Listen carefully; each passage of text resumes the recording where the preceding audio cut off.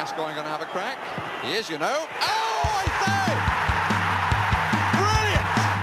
Oh, this young man is a sensation! Dele Alli, out of League One, into the Premier League. Oh, what a goal! It's Danny Rose on his Premier League debut. Sheringham's flick, and Klinsmann is in! He's got it lost under his feet, and it's come from the Miller! Oh, I've seen it all now! I've seen it all! Welcome back to another edition of the Internet's most dangerous Tottenham Hotspur podcast. It's Wheeler Dealer Radio. I'm your host, Craig, and we are back in the saddle with another Spurs victory this week. It has been a while, but we are ready to talk about it. Before we get to that, though, I want to remind you to follow our Twitter account at WDR Podcast and leave us 5 stars on iTunes or Spotify because we're very good boys and we deserve it. And we're here to celebrate a Spurs win. You should celebrate a Spurs win by giving us a nice review. Without further ado, we are here to talk about Tottenham Hotspur 3, Leicester City, and I wish I could pronounce it L-S-T-E-R, but I suppose that's half the joke, that it's exactly the same pronunciation. Leicester City 1. So joining me this week, we have all of our regular boys back together again. It is coming to us live from Miami, presumably ready to drive to survive this weekend. It is Brian Ashlock. Brian, how are you doing? Good. I didn't get that joke, so there's an F1 race in Miami this weekend. Are you ready to? Everybody really got into F1 during the pandemic, and I watched one season of that Netflix show and fell asleep every time I tried. So Yeah, I wasn't having a lot of luck watching races until I happened to have one on in the background when my son was my 1.5-year-old son at the time. Was watching it, and then he's proceeded to watch it for 10 minutes in a row and just kept saying vroom vroom, and then he would wave hi and bye at the cars as they passed. So, it's a good thing to distract him with on Sunday mornings for me. Yeah, I mean, I just think that cars shouldn't turn right. Like, they should only turn left when they're racing at that speed, and I won't stand for it. Moving to another motor speedway further north, it is Ben Daniels coming to us from, I don't know, is there a racetrack in Atlanta, Ben? I honestly don't know.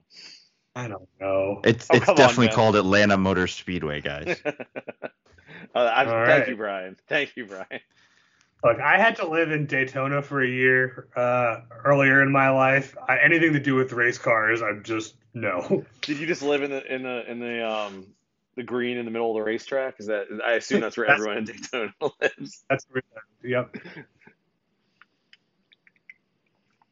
So we have a fun game to talk about. It's been a minute. Hopefully we won't have any, we won't have to have another therapy session this week. Spurs 3, Leicester 1.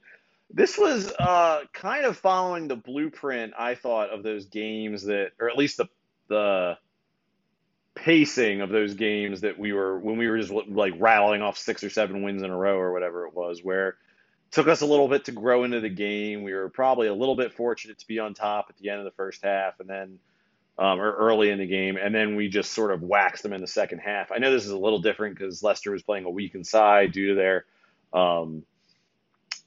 Conference League semifinal, for which we have nothing but solidarity for. Please beat Jose Mourinho. But still, it was another game that Spurs sort of took a while to grow into, and then it felt like we really started to throttle them. Ben, was this a welcome sort of respite from the last couple of performances we've had for you?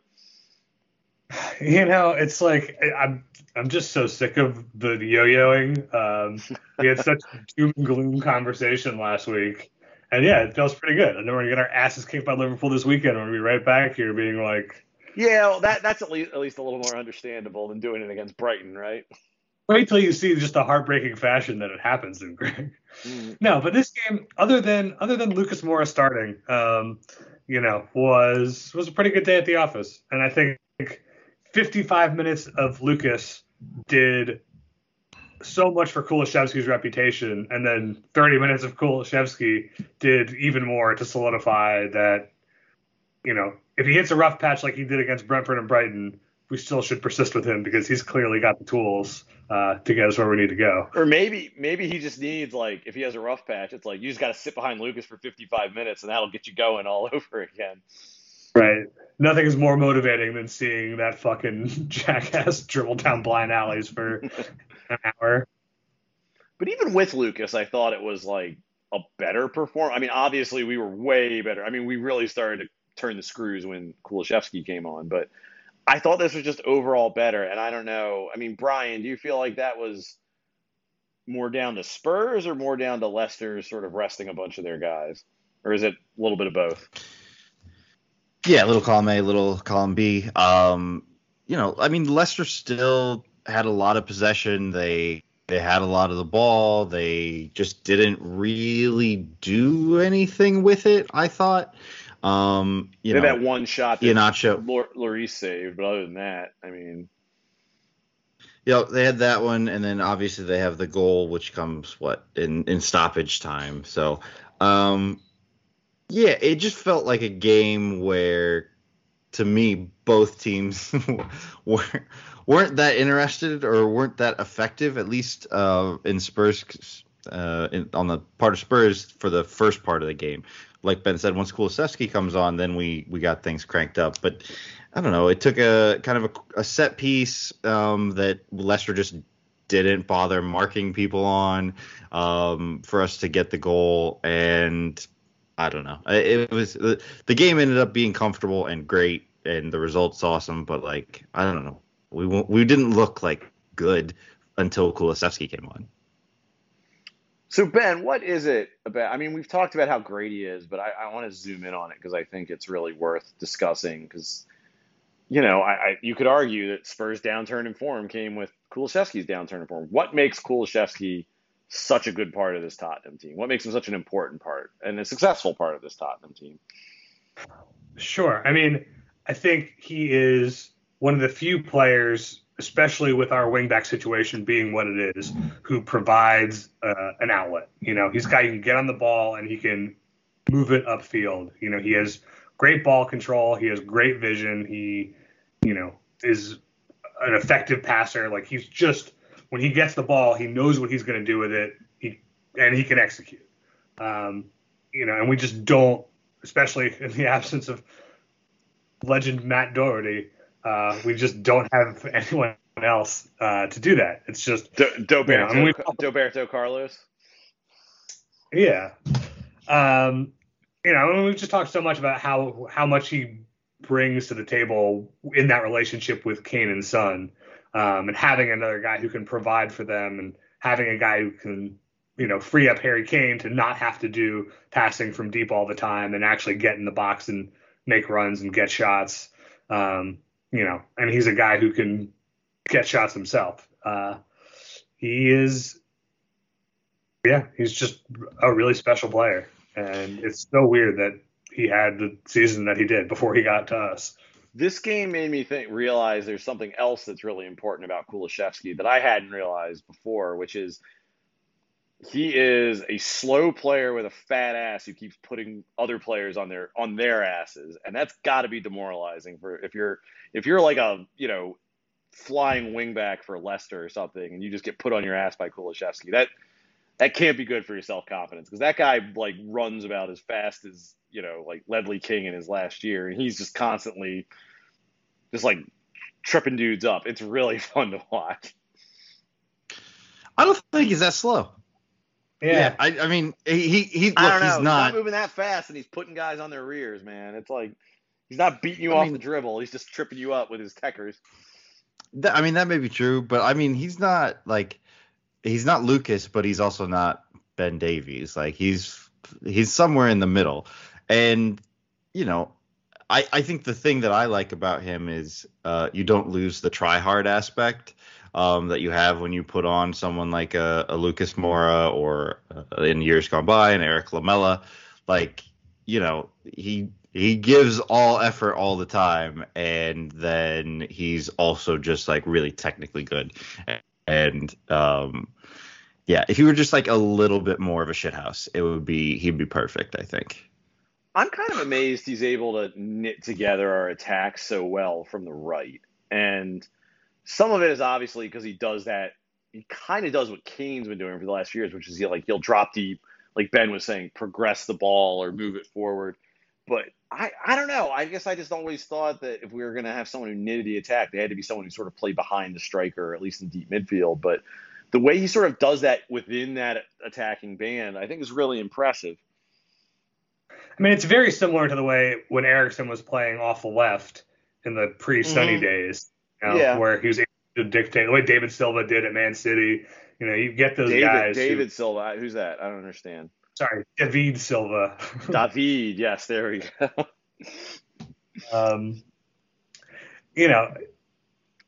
He's just a very talented, creative player who happens to be a wide man. Do you think there's a lot of talk about we need more creative midfielders next year, and I think that's probably true on some level. Are you worried about if we bring in, I'm just going to use his name because I think we all want it to happen, but I think it might be likely. If we bring an Eriksen in next year, I mean, do you think he fits in a system? Is that going to affect Kulusevski at all, or do you think that's only something that could benefit everybody involved? Yeah, I mean, I think it's tough to work Eriksen into a midfield two alongside any of Skip, Bentancur, or Højbjerg. I mean, he's not doing that scut work. I mean, at this point in his career.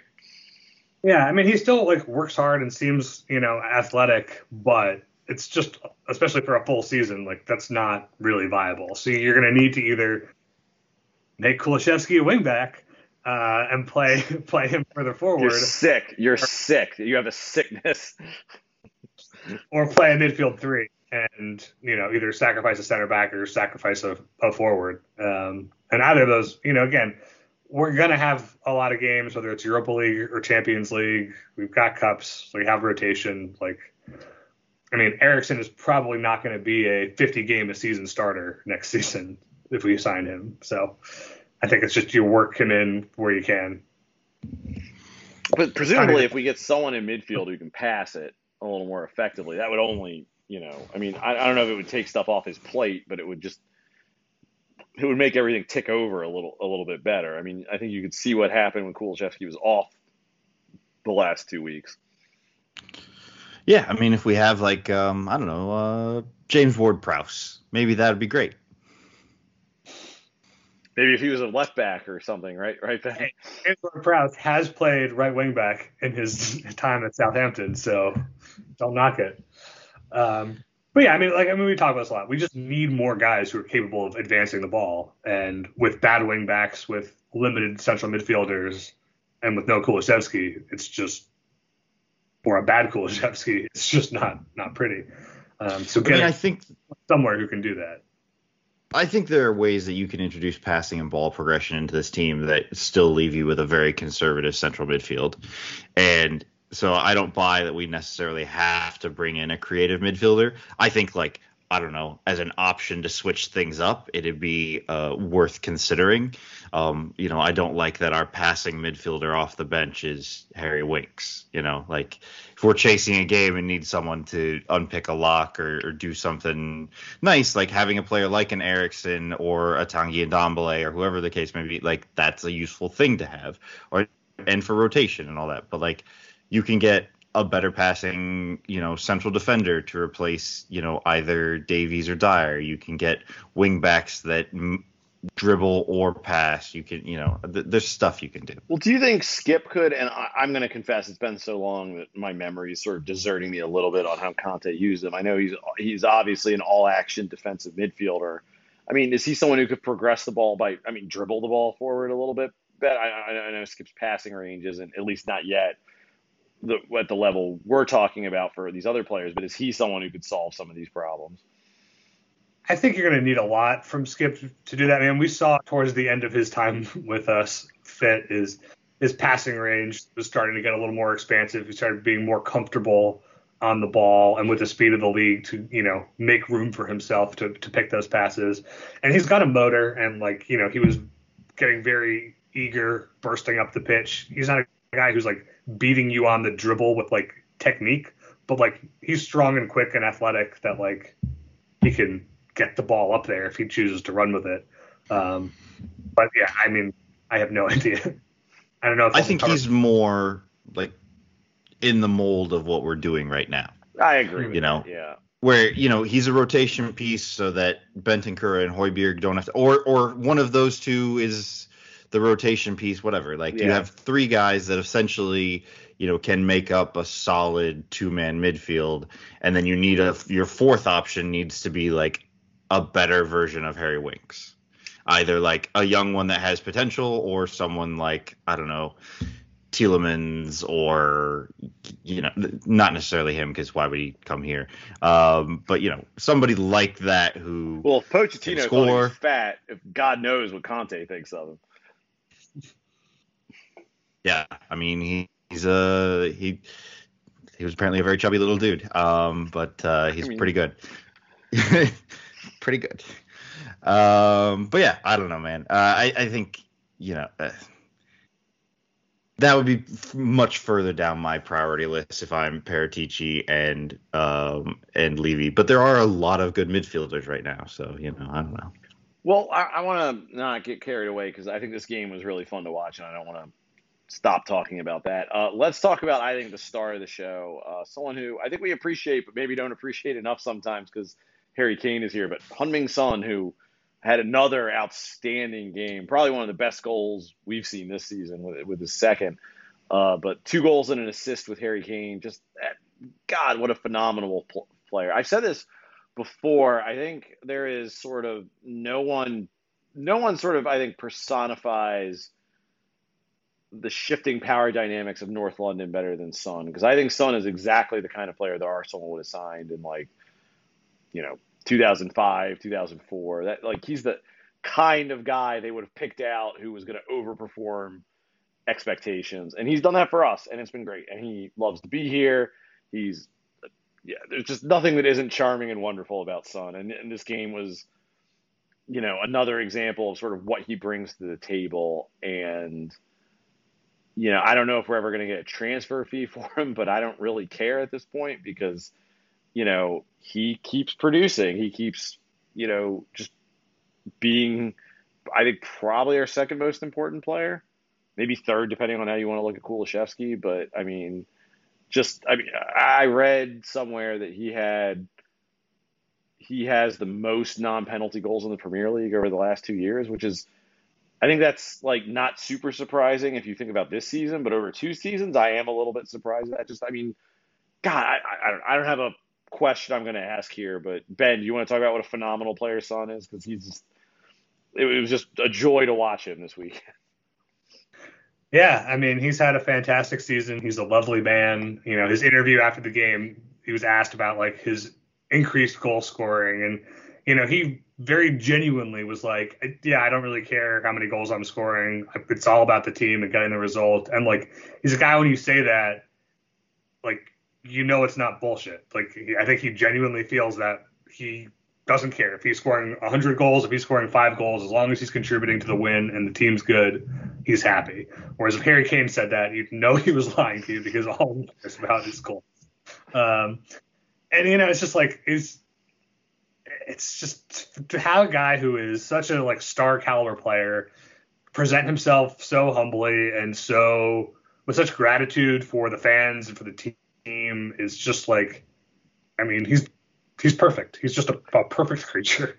Well, I've said before on this podcast how happy I am that, like, I think at this point in the Son's career that, maybe aside from the Korean national team, when he is retired and not an active player anymore, Spurs are going to be the first team that you think of when you think of Son. And part of the reason that makes me happy is not just because he's a lovely player that I'm happy to have associated with our team, but he seems to be someone who really appreciates being here and appreciates how well he is received. And I think after, I think after last summer with Kane, and I tend to think Kane's going to spend the bulk of his prime with Spurs at this point, I think that's made me appreciate Son a lot more, like just how, I don't want to say grateful because that's assuming things, but he just seems to enjoy being here so much that, it's really hard not to appreciate him and how much he brings to the table. And, I really hope that he comes away with the golden boot this year. I think that's going to be sort of tough sledding. I think that's going to be hard to keep up with. I would like to think that he might start getting some penalties for the rest of the season, given that it's within reach, but I doubt that'll happen unless it's maybe the last week of the season, and all he needs is another goal or two. But it's been, I mean, he's such a good goal scorer, and I think he's wildly underrated outside of Spurs fans, and probably even a little bit among Spurs fans because Kane is such a prolific goal scorer. I mean, he's so good. Yeah, Brian, I mean, he's 3 goals behind Salah right now, and Salah has 5 or 6 penalties that he's scored this year for Liverpool, I think was what. So if we're going on non-penalty goals, Son is winning. But yeah, I mean, he was really good in this game. His movement all game was good. He takes the corner that leads to Kane's goal. The third goal, I don't know. I've just never. It's not very often you see a hit that nice. Like that's just it was perfect. There was nothing anybody could have done about that. Even if Schmeichel had been positioned perfectly, there was nothing he could have ever done about that. There's something special about a goal like that, right? Because it's not like it's all technique. It's not the result of some tactics or whatever. It's just he literally hit it perfectly. Like, I mean, you cannot place the ball any better on that strike than he did. Yeah, and I think that goal is more impressive than the one that won the Puskás Award, where he dribbles the entire Burnley team, because that's the goal part of that is not that interesting. He did all the hard work, 70 yards ago. But I mean, like the goal part of this goal is really I good. I think that's one of the things that makes Son so impressive as a goal scorer is like as a goal scorer. I mean, he really, maybe with the exception of like headers, he does it all. Like, I mean, think about that goal against Villa where Kane does that sort of one look header that puts him through. It's like he's great. If he gets like through on goal, it's like he can beat guys in a foot race to like get one-on-one with the keeper. He can make excellent sort of directed shots with like his first goal in this game where he sort of cuts it across the face of goal and gets it past all these people. He gets into really good positions. I mean, he really, like I said, aside from like maybe getting in the middle on corners or set pieces, and part of that's because he's the one delivering those. I mean, he really does it all as a goal scorer. I mean, I think the thing for me, honestly, like the second goal, I like his first goal. I like better than his second goal because I feel like so many of Son's goals are just fucking bangers like that. Like he is one of the best outside the box shooters in the world of all time. Like he scores those with an outrageous frequency. And like, yes, that was a particularly good example of it. But I think we don't get to see as much of from Son because it's either him scoring outside the box or bursting through, behind the lines. Is his heads up, like close play in the box is, I think, a really underrated part of his game. And the presence of mind to like let that ball roll across his body, turn on it, and then cut it back between 2 defenders into the far post. Like that's a really hard technical kind of goal that, you see Kane score a lot, but we don't get a lot of that, I think, from Son. And it's just a reminder of like, God, yeah, he really can do fucking everything. Whereas, we saw Gareth Bale score goals like that all the time. Maybe not quite that good, but, I think Son's done more for the team than Bale ever did. Like, I mean, yeah, again, his Son do it a lot. So I don't know. That was like, and it was also like a great team move, but Son's presence in the box was, I thought I was more in the moment, like wowed by than the absolute stunner. He's like, I feel like Spurs fans get fixated a little bit, or maybe football fans in general, on like that he's a streaky player or whatever. But I think especially over the last few years, he's become a remarkably consistent goal scorer, which isn't to say he doesn't have like a stretch of bad games here or there. I mean, he didn't start the year off very hot. This game, the last few games, he's been a little cold. But I think something that I find interesting about Son and also Kane, honestly, but I think Son in particular is, and you correct me if I'm wrong, but I think he really blossomed as a goal scorer under Mourinho, which is, I'm not happy to give Mourinho credit for anything, but I've got to imagine he has something to do with it. I mean, he was a very good player under Pochettino, and maybe it's just as simple as Mourinho put so much of the attacking onus on him and Kane, or the goal scoring onus on him and Kane. But I mean, I think his goal scoring has really took a step up during those Mourinho years, and it's, I think it's continued under Conte. So it's clearly, I think, something that's been learned beyond just tactics. But I mean, am I wrong about that? Was he always as good? It's just he's more of a focal point. I mean, did something change under Mourinho? What do you guys think about that? I mean, I think, yes, that him being more of a focal point of Mourinho's tactic, we were shoving, 9 men behind the ball, and the plan was Harry kicks it to Sonny. I think that forced him to become more of a focal point. I think his finishing was always pretty good, and especially in the last season and a half of Pochettino, the last season under Pochettino, he showed a lot more of the ability to be that guy. And then once Mourinho came in, and then the mostly full Mourinho season, before Ryan Mason comes in, that's when it's like, oh, he's the guy that's going to score all the goals now. I think honestly it's been kind of a product of, we play a lot more on the counter than we used to with under Pochettino. Like we aren't in settled attacking positions too often, and I think that's one of the times where Son's game struggles, because he's not as good in tight spaces as like a Harry Kane is.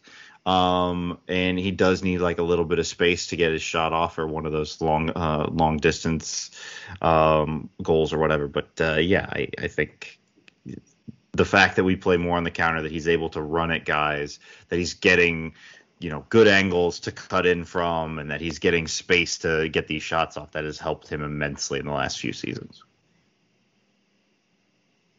Well, he's such an interesting player because he's so fast, but it's not like he's Jermaine Defoe, who I felt like, or a Spieth, or even like Bale in his prime, where it's like, it's this sort of combination of speed and technical prowess that makes him just such a unique threat. And I see exactly what you mean, Ryan. Like, that sort of like increased focus on counterattacks has made us a little more, sort of catered his game a little bit more. Yeah, because, I mean, Dembele doesn't look as good in this system where we have to spring long passes. Like, Dembele looks good, though, when we are building up patiently from the back, and then we have to break a couple of lines to open up the attack. Like, it's the change in system has benefited some players and, been worse for others. But, like Son very much benefits from playing like this. I think Kulusevski benefits from playing like this. Kane, I think, is probably indifferent to the way we play as long as he scores. But yeah. Yeah, Dembele's been terrible this season. You're right. Yeah, horrible. Barely seen the pitch, honestly. It's a real problem. Yeah, I think the other thing, besides just being a focal point, is our attack is just increasingly narrowed down to Son and Kane, for a while now.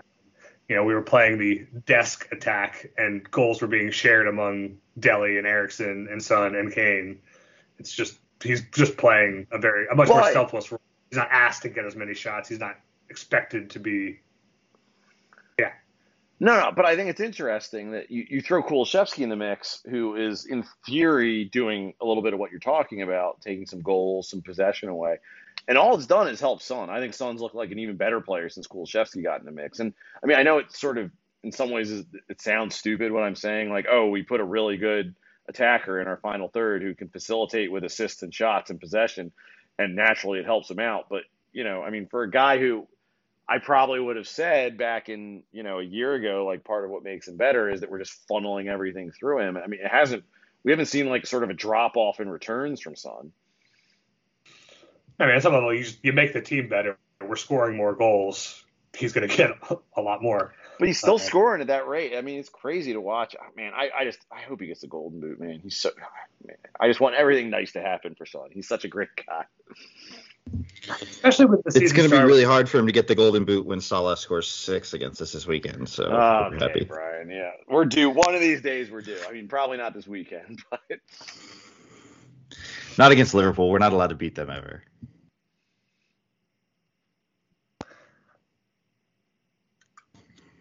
Well, Ben, you look like you have something depressing you want to say. No, I just want to talk about the other attacking star on this team that we haven't mentioned yet, and that's Christian Romero. Yes, just that maniac in defense. I mean, those 2 tackles to set that goal on its way were just like, what a fucking tank.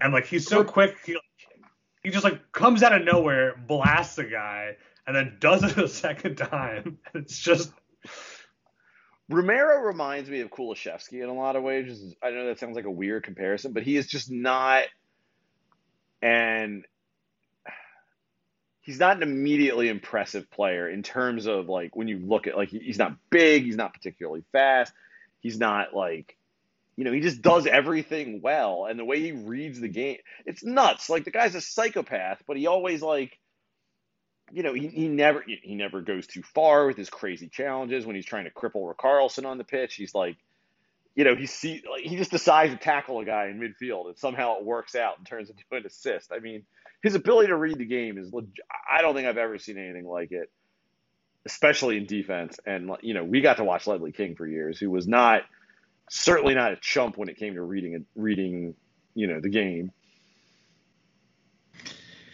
I mean, the second tackle in that move, I mean, if he's a second later, he's getting sent off. But he's not. The margin for error was very slim there, and he hit it, you know, exactly right. So, you know, great for him. As with many of our Argentine players, past and present, I wish he could dial back just a little bit.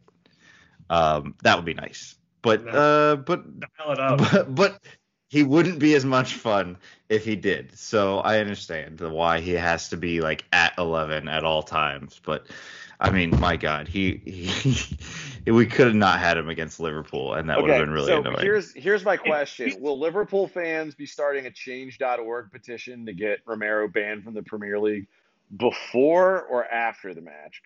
During or after the match? Because I think Liverpool's the team that I think is going to develop a very deep-seated hatred of Romero before too long. Yeah, unquestionably. I mean, something that isn't going to get called a penalty, or he'll win a penalty, or he's going to do something that sets them off. You're right. I mean, they are always very quick to look for any kind of grievance, and he is a guy who is going to be happy to give them one. I just want to say I hope he's in the box in like the 80th minute. I'm very proud of all the Romero Liverpool jokes I just didn't make, so I just want to like pat myself on the back for the restraint I just showed there. Yeah, no, he's a maniac. And I mean, it's like, honestly, it's like what Lamela used to do, but better, because it's just like it's kind of like there's never like you said, Brian, like you think about that tackle and it's like, oh, if it was a second later, he would have gotten sent off. But like, I feel like with Romero, it's this like cumulative effect of like, you sort of realize 60 minutes into a match, like, boy, he's like playing it kind of loose, huh? There's never that like Eric Lamela, you know, like I elbowed you in your balls when no one was looking, and like, man, if the ref sees that, you could get in trouble. It's like with Romero, it just sort of builds up over the course of the match, but he just never seems to cross that line. I think it's also amazing.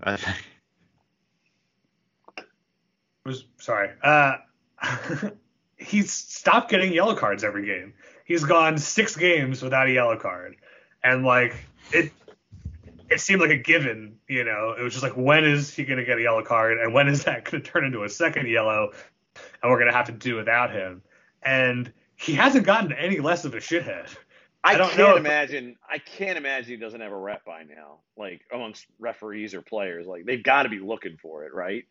Yeah, and like I don't know. I mean, like yes, we've talked about how some of the reffing lately has been in service of violence, which certainly plays to his proclivities. But I do wonder if he sort of figured out how to get away with it more in this league. I don't think there's any. I think it speaks to Romero that how good he is at this. I think he broke someone's collarbone against Villa. And no one was right. I'm not making that up. At the end of the match, was it? Who was it? Lucas. Yeah. He broke his collarbone at the end of the match in retaliation. In a totally like it was all like there was no reason to do what he did beyond like payback for everything that had been going on in the match. And there wasn't any discussion of like, oh man, should he get a yellow card for this? He just completely got away with it. It's great. Yeah, I mean, it is great that he got away with it, but I think in that specific situation, he wasn't like malicious. Like he didn't like walk up to him and karate kick him in his collarbone and break it. No, like I think he meant Luka to hurt Dean him fell there. funny. No, I disagree. I think he meant to hurt him there. I think Romero absolutely meant to hurt him there, and I don't know if he meant to break anything, but I think he absolutely meant to hurt him. He's great. He's wonderful. A little bit of violence is fine. Why not? I mean, I think that's what makes him so good. What's so much fun to watch is like it's violence, but like, yeah, he also is like he reads the game better than almost anyone on the pitch, maybe with the exception of Harry Kane. Like, I mean, his passing's great. His ability, I think, what's really impressive is his recovery ability. And I don't mean his ability to like track back. I mean like when he screws up, he fixes it. And whether that's like with a tactical foul that doesn't go too far but stops play, or whether it's I'm going to run back there, get possession, and pass my way out of it. He's just an incredible player. He's really good. Honestly, given Atalanta, I'm going to confess, I did not know a lot about Christian Romero before we were linked with him. And we know some big nerds who love Atalanta, and like this is not a name that came up a lot. And I'm a little surprised his profile wasn't higher when we bought him. This guy is, I mean, I know Barty on the Extra Inch talks about how he's the best center back that he's ever seen at Spurs. And I know that's designed to be a little bit provocative, but it's also probably not wrong. Yeah. I just love that I can never tell where he might be on the field at any given time. Oh, yeah. Like this isn't a comment on his ability as a defender or whatever, but like his interpretation of his role within this system, he has a lot more license than pretty much everybody not named Kane and Son. And I find it very interesting that Antonio Conte, who is a man who is very strictly in control of where players are and are not, has just acquiesced to the fact that I have no idea where he'll be. Like he might be in the box, and I don't know. It's great. I love it. I think you can tell with like even with control freaks, there's like special players that they're kind of like, I trust you to do whatever. Like these are the things I need you to do. Otherwise, go nuts because I trust you because you're so good. And he's clearly that with Conte. He was out for like he played like one match for Conte, and then he was hurt for like 4 months. And he just like came back, and Conte is totally willing to indulge his like completely erratic positional sets is amazing. And it probably speaks to how good he is that Conte has no problem with it at all. Yeah, and I mean maybe that actually speaks to how good he is tactically, or how good his positional sense is, that he's able to do those things and then still get back into position and perform in a way that Conte wants and expects. Like maybe it's not that he is ill-disciplined or that he just is interpreting the role freely. Yeah, I don't think he's ill-disciplined at all. Yeah, so I mean, maybe his just game intelligence is that high that he's like, no, I can be forward here, totally fine, and nothing happens. I mean, the only thing he needs to improve on is reading aerial or balls in the air because he gets beaten a little bit on headers sometimes. Other than that, no notes. Perfect. I mean, it's rare to have a guy who's a maniac who doesn't feel like a liability. Yes. And like Eric Lamela always felt a bit of a liability. It was awesome, but like you were just waiting for something to go wrong. And like even with though Romero, it rarely did with Lamela. Like he never got sent off until the very end. it's true. But he felt like a liability. And like He Romero had to get never subbed off a lot. You never feel like that with Romero. right. He keeps it within the lines. He takes risks and covers them well. He's just like you feel like he's got it.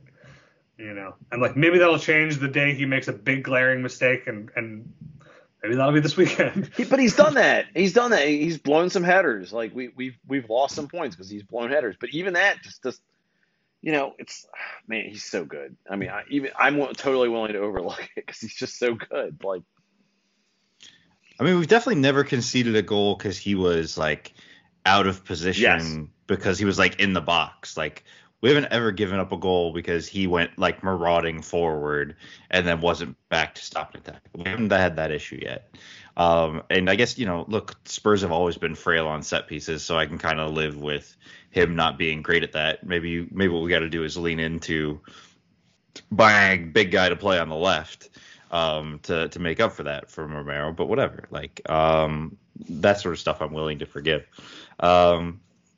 Yeah, I think we, like Ben said, he doesn't feel like a liability, and you definitely feel that way with lots of like the kind of modern era sort of maverick defender type, like David Luiz, or however we're pronouncing that name today.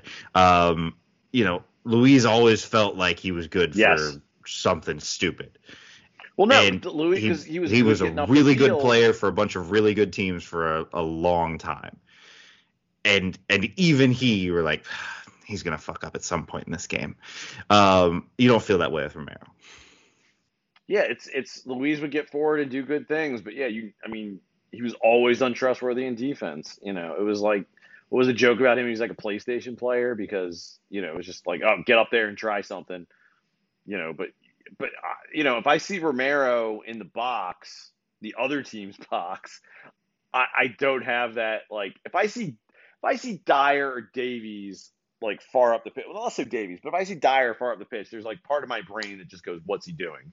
Like, even if it's like totally fine, there's part of my brain that goes, "What's he doing?" And I never have that thought about Romero. He's just so good. If he's up there, I trust that he knows what he's doing. Yeah, we got some good boys.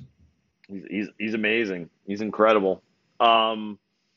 So yeah, I think we don't always talk about, and we don't always, I mean, we virtually never talk about the game coming up, but I think it's worth it this week because it's a pretty big match. We played Liverpool on Saturday. This is a big one. I don't know, like our first game against Liverpool this year was really, I think, where a lot of us like started to dream on what we could do under Conte because we played so well against them. We have rotten luck. It's at Anfield, right? I'm not mistaken about that. Couldn't tell you. Couldn't tell you? Okay, I'll look that up while I keep talking. But so this is the kind of excellent production values you get on this podcast, ladies and germs. It is at Anfield. It is at Anfield. Yeah, you were correct, Greg. Congratulations. I was, yes, as always. Just like Christian Romero, I get out over my skis, but I'm right anyway.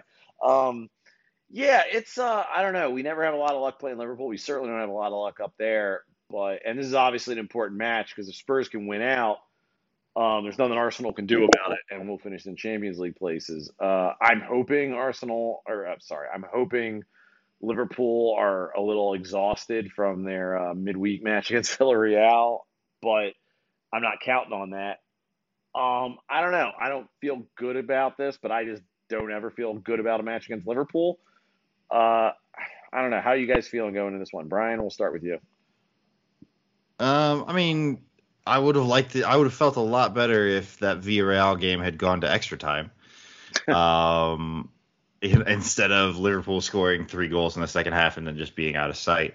But whatever. Look, Liverpool are really, really good this year, and they they've got so many guys that can beat you. Even if they rotate, that front three, front four is still really effective. You know, I don't know. I don't feel particularly confident. No, but you know, we've been playing well with the exception of Brentford and Brighton. You know, our front three is really clicking. Maybe we can make it happen. I don't know. Ben? I mean, I think there's no reason to ever have belief going into a game against Liverpool. But, you know, I think you're right. We showed last time that we are capable of playing with them. We are better suited to a game against a team who wants to play football than a team who doesn't. You know, it's going to be tough. They've had a midweek game. They kind of had to work for it. That plays in our advantage. You know, we both have a lot to play for. Liverpool need this to stay in the title race, and we obviously need this to stay in the top four race. So I don't think it's going to be a dull game by any means. You know, it never is. It never is. Except for, funnily enough, the one we saw in preseason in Baltimore all those years ago. Well, that's a preseason game. God, that was. I mean, I don't know, Ben. What do you? Heat strokes are fun, right? Yeah. No, I think the real story of the game is it's the battle of the January signings between Luis Diaz and Kulusevski. Like there's this perception amongst. I feel like everybody but Spurs fans that Diaz has been a better signing. I think Diaz has been good. But, I mean, my perception is he's been just a good to great bench option as opposed to – I don't know. What do you guys think about this? Because I think Kulusevski's been the better player, which isn't to say that Diaz wasn't a good purchase. And I think a lot of it is about Kulusevski sort of fitting our needs in a very specific way. But I'm kind of happy it worked out the way it did. Am I a crazy person? No, I think that's perfectly reasonable. I mean, I think Diaz fits really well what Liverpool wants to do. I think he's been pretty good. He's come in and he's actually kind of made them bench Diego Jota, who'd been playing really well at times. And, you know, he's older than Kulusevski. He's like, what, he's 25 already, I think. And he, like you said, he plays a different role. He's a goal scorer. He's an attacker, whereas, you know, Kulusevski has been more effective as a ball progressor, as a facilitator. And yeah, I think it worked out fine ultimately for Spurs. If you were asking me, would I also like to have Luis Diaz? Like, yeah, sure, that'd be great to have him too. But I think we're probably better off for having gotten Kulusevski instead. I think I agree as well. I think in terms of quality of signing, you know, when you're comparing them to their effects on their teams, Kulusevski has been a transformative signing for us, whereas Liverpool's attack was so good, you can't really make a transformative signing. You know, all you can do is get a guy who you could slot in there without any drop in quality. And, like, they've basically done that. You know, they can play him on the left and instead of Mane, or they can bench Jota and shove Mane up top. Like, he just sort of fits in wherever. They've got four guys that they can play in three spots, and that's great for them. He's not better than Salah. He's not better, I think, than, you know, Jota or Mane necessarily, but he's just as good as those guys and contributes just as much. So, you know, I'm happy we got what we got because it made a humongous difference to how we're capable of playing. Well, I just think that's the thing about Diaz. Like, I don't want to say Diaz wouldn't have helped Spurs, but Kulusevski just answers so many of the questions that we had around this club. How are we going to knit the attack together? How are we going to play with these guys? Who's going to take Lucas Moura's spot on the right? Like, you know, Diaz is a worse fit for Spurs. And, you know, it's probably one of those transfers where it's not good or bad for anyone. It's just like these guys are better. Like you said, Ben, he sort of slots into what Liverpool's doing very easily. And, you know, like you said, Brian, you know, could we use another attacker like Diaz? Sure. But, like, probably what we needed most was someone who can pass and assist in the way that Kulusevski can. And the fact that he can also score some goals is, you know, that doesn't hurt either. Yeah. Either way, I would just like Kulusevski to have the better day at the office Yes, yes. I would like his fat ass to put Surprising. Diaz on the ground. So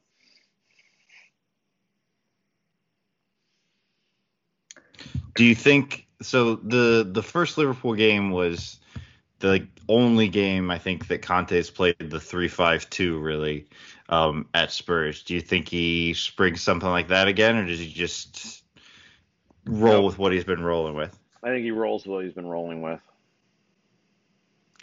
I mean, I guess you could move Kulusevski or Kane kind of more nominally. I guess Kulusevski more than Kane, obviously. Move him more nominally into like a midfield role, and I think Kane is definitely going to be. I think Kane is going to be doing a lot of that. To be fair, but probably. I mean, I think definitely we'll see a lot of passes kind of into the channel, the right back channel, that gets vacated by Alexander Arnold, and Son will be coming in off the left trying to make something happen. Like, I think we're going to see that all game. Just means that Alexander Arnold is going to be against, I don't know, Sessegnon or Reguilon and Ben Davis. And I guess you just hope that Sessegnon has a good game as opposed to some of the games he's been having. But yeah, we'll see. just as long as we get close to him, maybe that'd be nice. Is anyone disappointed that we didn't get another chapter of the quote-unquote greatest rivalry in the history of soccer with City going out today? Like, I really wasn't ready for the build-up for a City-Liverpool final. I was just not feeling that at all. I was sick of it before it even happened. Yeah, I mean, I don't particularly like either of those teams. I think it's incredibly funny if City, for all their ill-gotten gains, never wins a Champions League. We don't get a lot of Schadenfreude with good teams that just are good and win things. So seeing City fail at this hurdle over and over again, see PSG fail at this over and over again, it's a small victory that we can all take from a bad world. It is very. I was funny. just really annoyed that in the commentary for the City, they're talking about all these great comebacks in Champions League, and they did not mention Spurs a single time. Yeah, I was just annoyed that another team. I was annoyed that another team besides us was ruining City's day. Like, I thought that was a Tottenham thing. Maybe Luka Modric is there, so it kind of counts. But yeah. Yeah. No, if it had been Modric and Bale that ruined it, that would have been great. It would have. So I think it was Salah, could have been anybody on Liverpool, saying that they wanted another shot at Real Madrid final because they lost the first one. And so having them, choose the form of their destructor and then lose Real Madrid.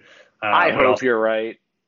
I mean, I'm not going to count Madrid out because they are like, I feel like they are mainlining like Cardinals devil magic right now. But like, boy, it sure feels like Liverpool is just going to like just curb stop them and beat the shit out of Real Madrid. Like, I don't know. It feels like kind of like it feels kind of like I mean, I know they've got better players than we had, but like, it feels kind of like our Champions League run where like sooner or later their luck's going to run out. Yeah, they're a team who clearly doesn't deserve to be there, who have had some really amazing performances. See, I'm not sure I totally agree with that, but they just keep riding their luck until. I mean, it's just been late goal after late goal, like, Benzema in the 80th minute, 90th minute. It's like, but it's also Benzema. It's Benzema. Like, I mean, is that undeserved? Like, I mean, he's one of the best strikers in the world. I mean, it's Rodrigo off the bench today. Yeah, like, that's fair. It's just as stupid. They are still Real Madrid, but yeah, them giving up a fucking handball penalty in the first minute, we'll know exactly how this is going. I mean, they'll at least have a fully fit Benzema. We didn't have Harry Kane fully fit, and That's it's Harry fair. Kane, so Yeah, but they don't have Fernando. They don't. No, they don't. Or Moussa Sissoko. So who knows? I don't know which way that leans, Brian. So I don't know. I'm just Who so can sick say? of, like, Moussa Sissoko giveth, Moussa Sissoko taketh away. It's so interesting with like the Liverpool Man City conflict. I don't know. like people are trying to hype it up as a rivalry, and like they're obviously like two of the best teams, like if not the two best teams in the world, like two of the best teams in the world, and they're going for several titles and cups against each other. But there is just such little. There's no juice to this rivalry. Like the players don't hate each other. There's no animosity. There's no friction. Like all the managers talk about how much they love each other, and they're like handshaking about what fucking great football they played with each other after the game.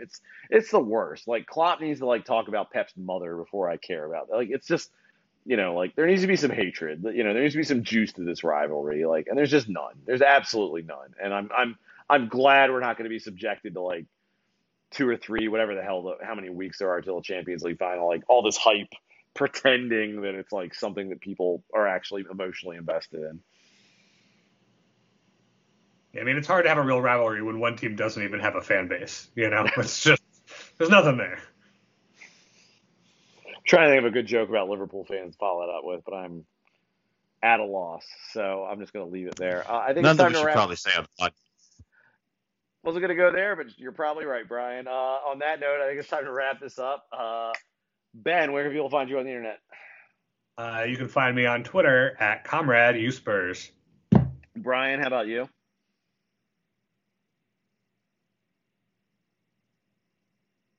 Did you mute yourself? You find no, I didn't. Yeah, you broke up, and then I was like, maybe Greg is doing the longest intro he's ever done to this.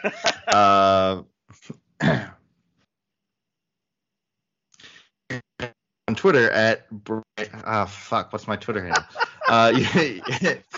So I hope all this gets edited. Who knows with Greg? No, I don't know how.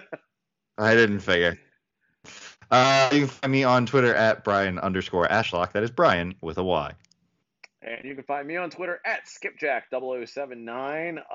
Don't forget to follow our Twitter feed at WDR Podcast. That's WDR as in Wheeler Dealer Radio. For Ben, for Brian, and of course for Brett Rainbow, I have been your host, Greg. Come on, you Spurs.